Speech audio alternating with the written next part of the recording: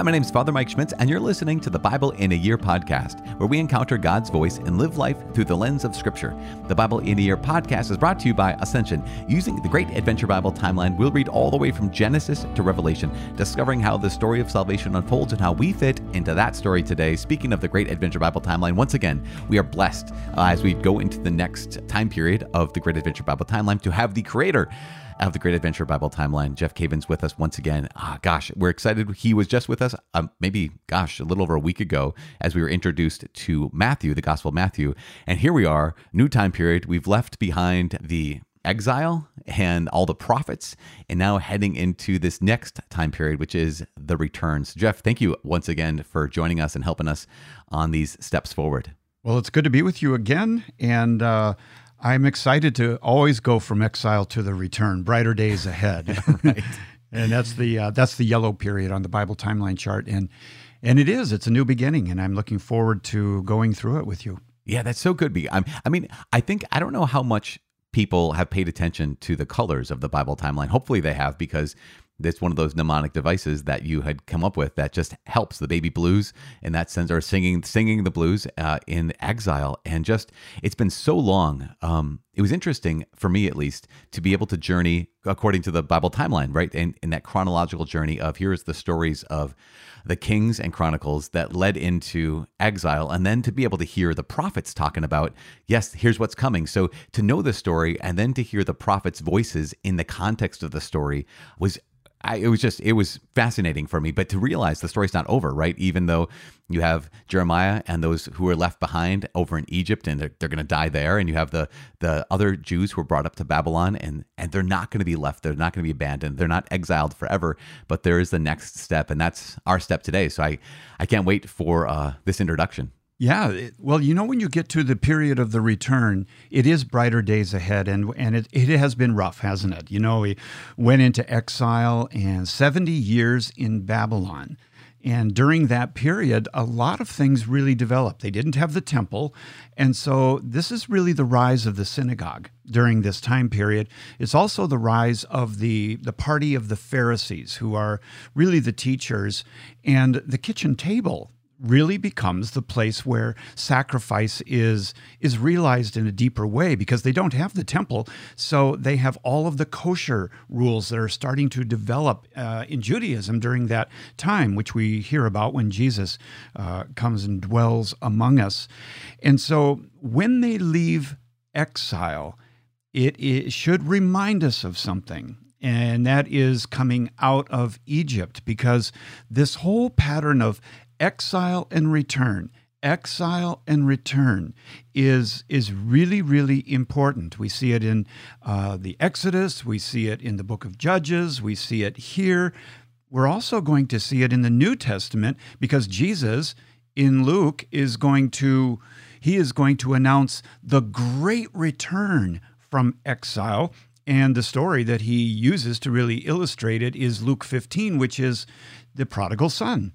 And so not only is this a pattern in the Old Testament, it is a pattern in our own lives as well. And there's so much that we can learn from it. So it's a very exciting time period.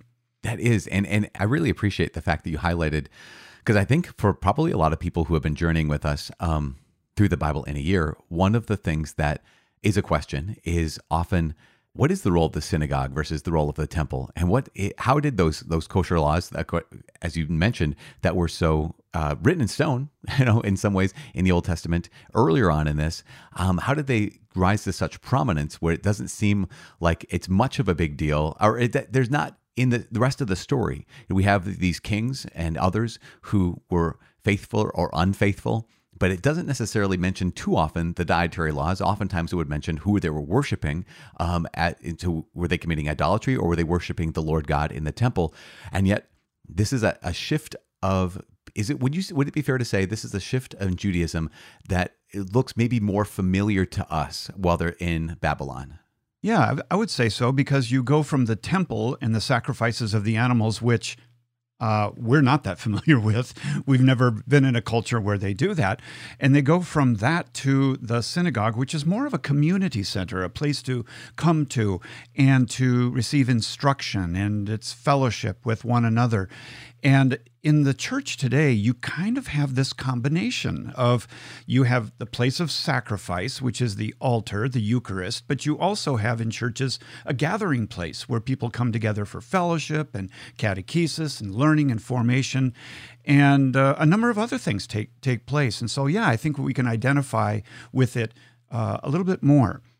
Now, during this period, when we leave the exile and come into the return, it's important to realize that there's a shift in world power. During the 70 years of Babylonian captivity, it was Nebuchadnezzar and the Babylonians that were really the big guys on the block. But then comes the Persians. And the Persians were led by Cyrus the Great. And Cyrus was the one who the Lord moved on him and moved him to allow the exiled to go back to Jerusalem and rebuild the temple. Not everybody went back. There was a number of people who actually found it quite comfortable in exile, which is the danger for us today of, I'm away from the Lord and kind of comfortable. And that's a dangerous thing when you enter into that. But here's what's interesting. God moved on Cyrus to allow them to come back and even to finance this. And that should remind you of Israel coming up out of Egypt, and the Egyptians actually gave them gold and precious commodities. And so it's this repetition again. And for those of us that were living back in the 70s and the 80s and the 90s, you might remember something in the news that pertains to this story. The name Cyrus in Hebrew is Koresh.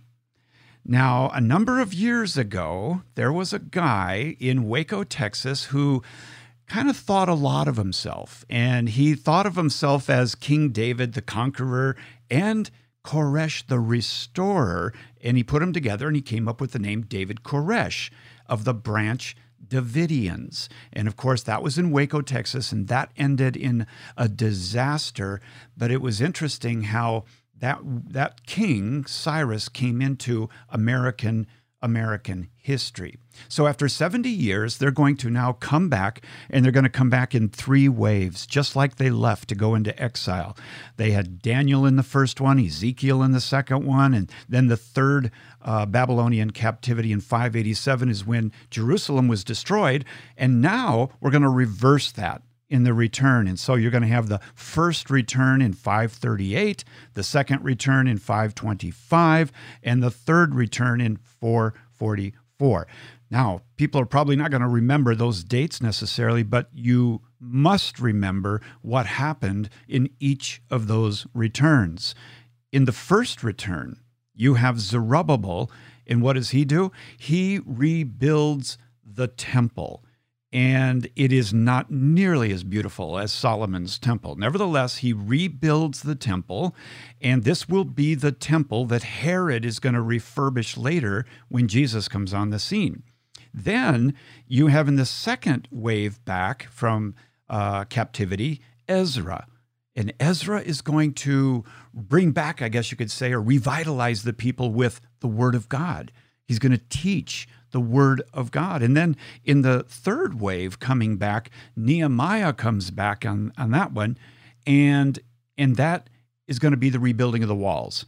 So Nehemiah is going to rebuild the walls around Jerusalem. So you have the new temple, you have teaching of the Word of God, and you have the walls around Jerusalem. So that's what's going to happen basically in the return.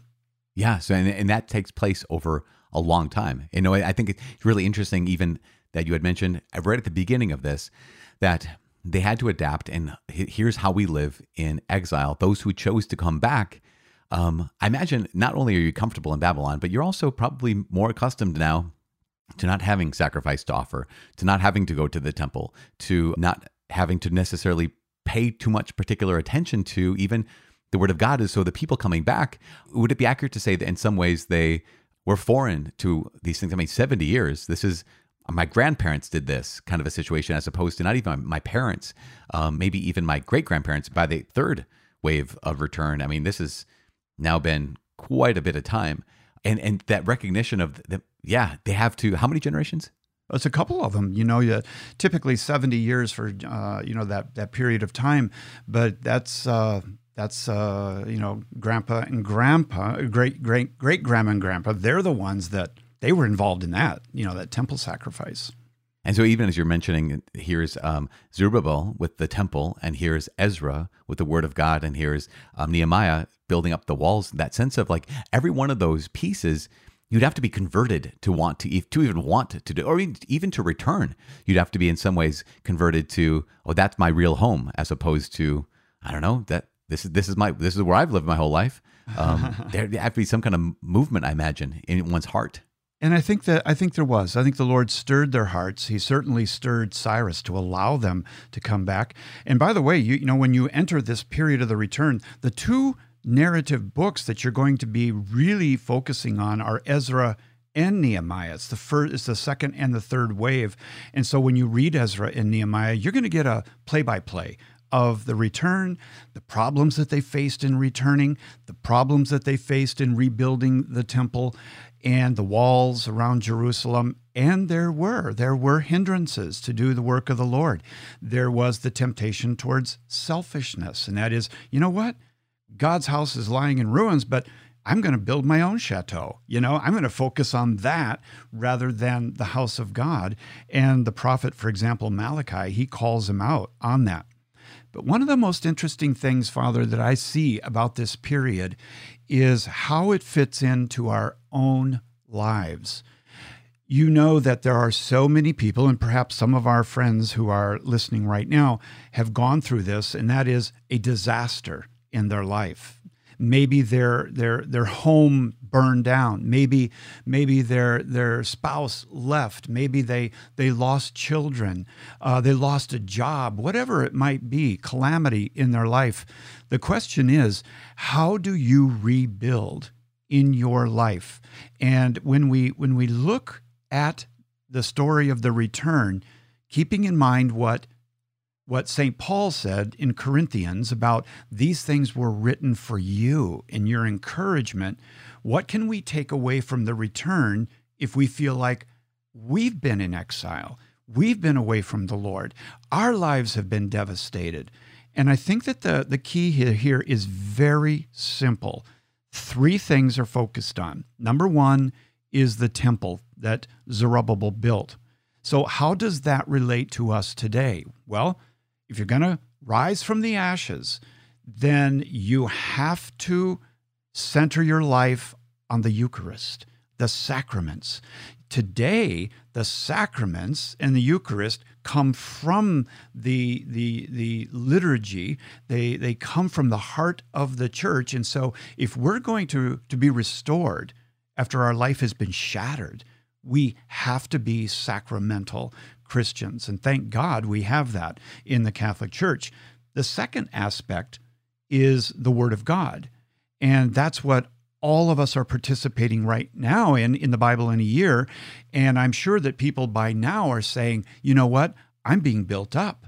I'm being strengthened. I feel like I have direction and correction, and I have a new set of friends, and they're noticing that the Word of God is restoring them because they know the heart of God and the plan of God.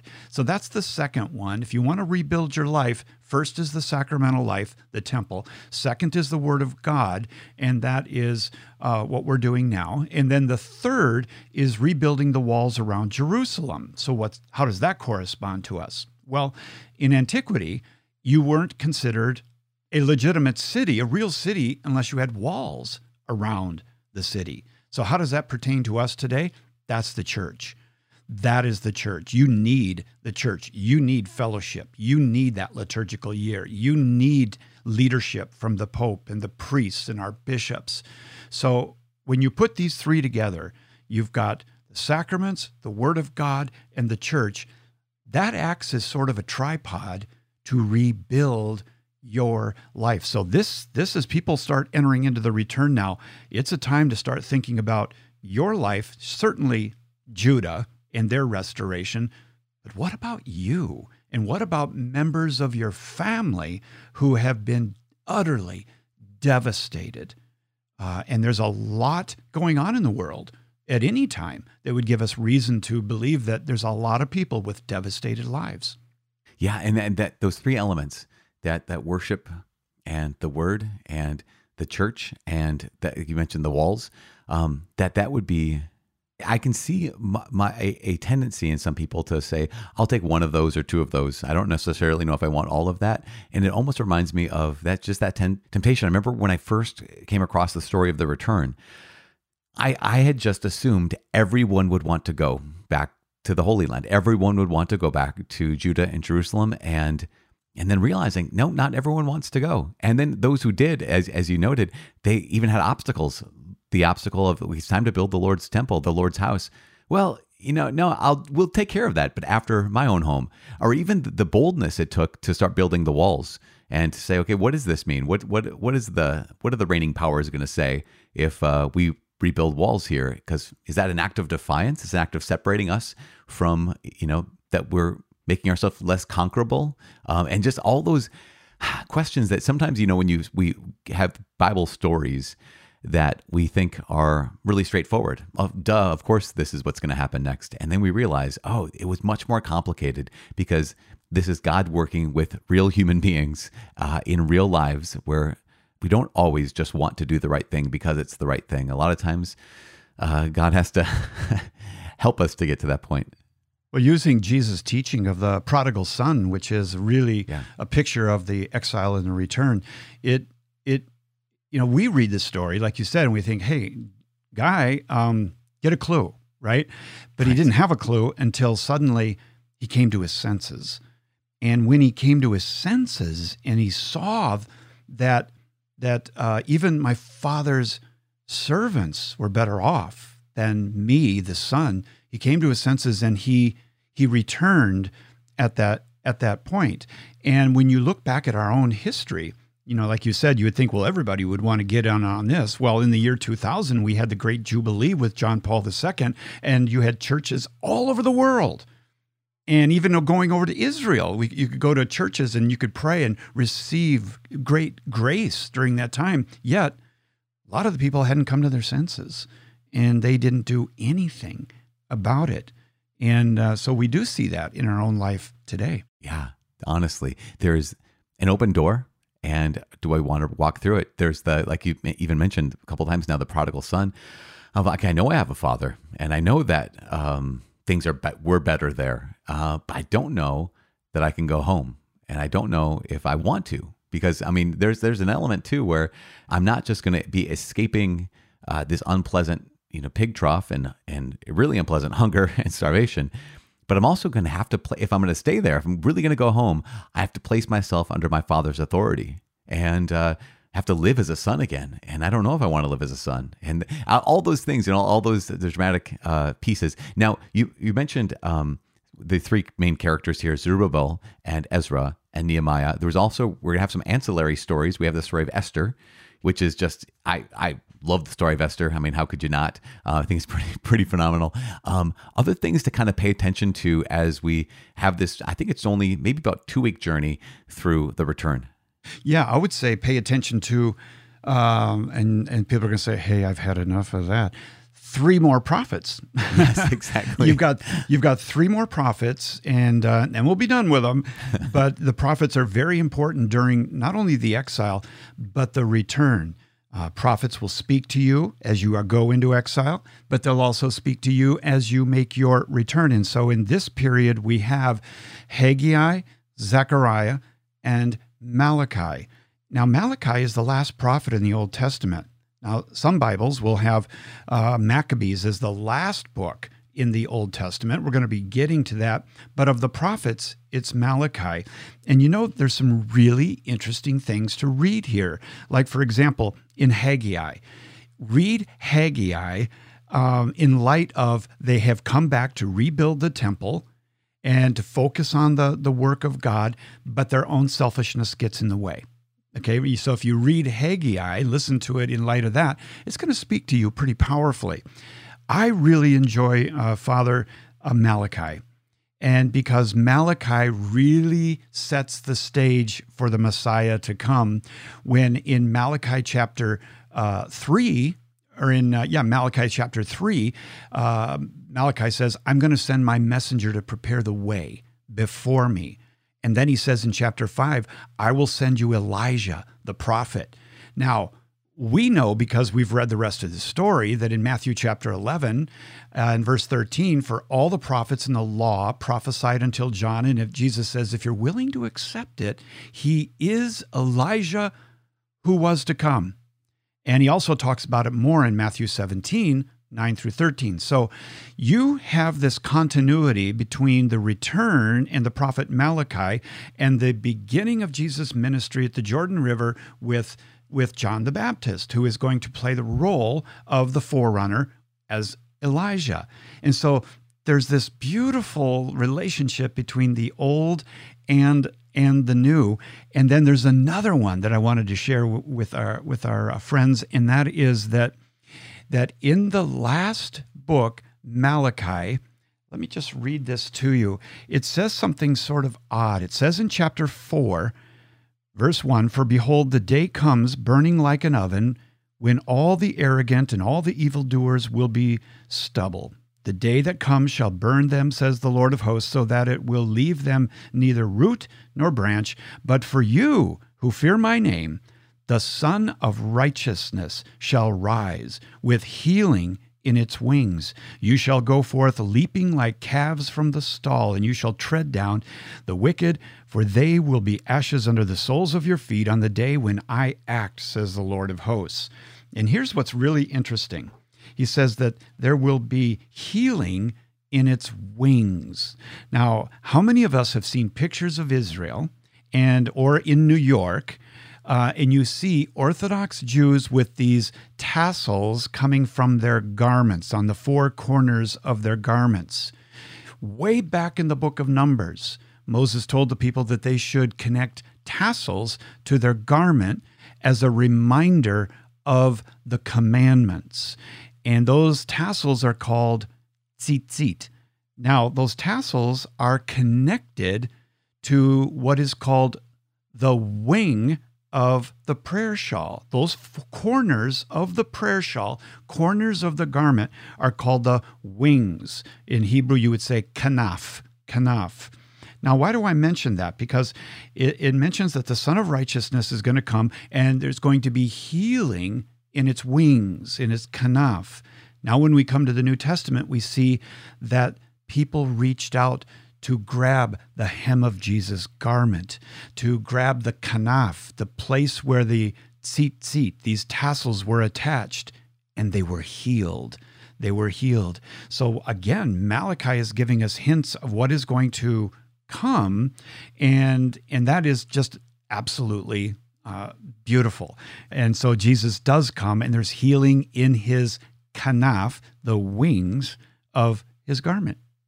That's amazing. That's incredible. That and just I bet everyone can picture that. We can all picture that prayer shawl, or the what would the technical term for it be? The talit. The talit hanging. To recognize that here is Jesus with healing his wings. You can even hear the woman praying, if I just but touch the hem of his garment, I'll be healed. And man, and realizing that this isn't just a random thing where she kind of sneaking up to try to touch any particular part of Jesus or part of his clothing, but because of this prophecy of Malachi, knowing that if he's the Messiah, this is where I go. This is where I go for healing, which is just that's incredible. That's so good. Yeah, and there will be healing in his wings, and that's beautiful. You know, another thing that's interesting that we haven't really commented on a whole lot in some of the other periods is the extra biblical things that are actually happening during this time. Right at the point where Israel, Judah, is rebuilding after coming out of exile for 70 years. They are rebuilding. They need the sacraments. They need the Word of God. They need the wisdom of the community and the communion of the saints.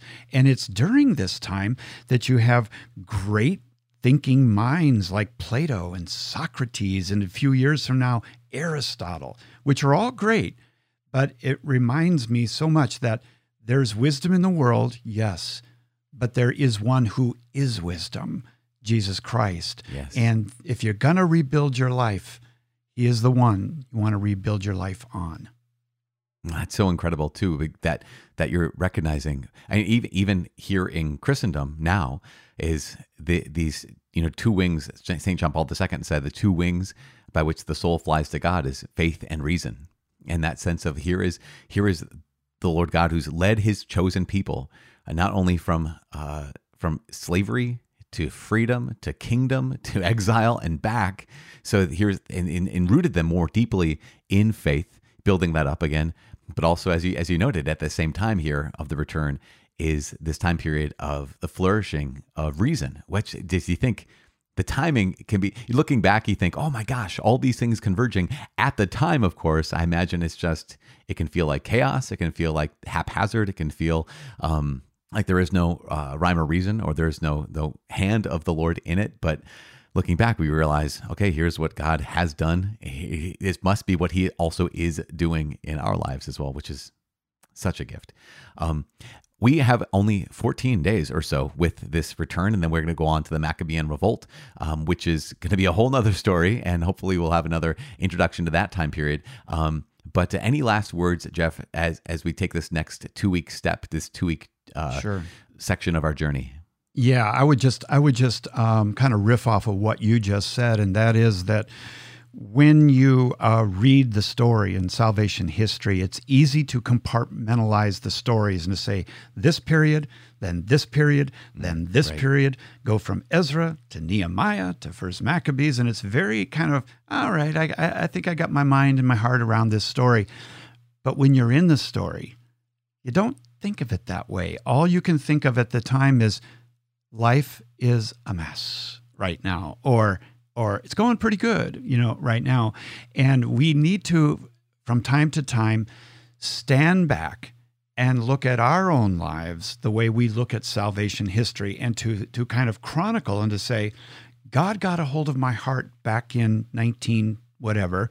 Then I went through this, I went through that, and now I'm here today. And to recognize the moving of the Lord in your life, that your life is not just a mess. It's not just confusion. God has a plan of sheer goodness, and there is a tapestry that is being woven in your life if you would slow down, go to a holy hour, and just meditate and think about what God is doing in your life, the movements of your own heart and the movements of God in your life. Don't be drowned by the confusion and the noise. Take some time to look at your own life the way we're looking at salvation history. Yeah, amen. That's so good. Especially, I think that's one of the lessons that hopefully people have been reminded of every day, or at least regularly, as we've been journeying, 267 days of listening to the Bible. That sense of how do I look at this with the eyes of faith? How do I look at this in my life right now, even with the eyes of someone who I know who God is, and I know what he thinks of me more and more deeply. I'm embracing that and being embraced by him. And so, yeah, in good times and in bad times and in sickness and in health, that here's the Lord who has chosen us. And he continues, it continues to uphold and sustain. So I'm so grateful for you, Jeff. And thanks. I know that on behalf of everybody who listens and has been letting the word of God transform their hearts, that these checkpoints, these moments that we get launched into the next time period are so helpful, because again, your wisdom and you're such a great teacher that it makes all the difference. So super grateful for all of us who are part of this program, part of this community as we continue to walk through the Bible in a year. Please know that it's not just, I always say every day that I am praying for you, and it's absolutely 100% true. But I also know that there is a whole team of people, including Jeff, including the people who work to post the podcast every day, and all the people behind the scenes, the people who arrange all the reading, everything.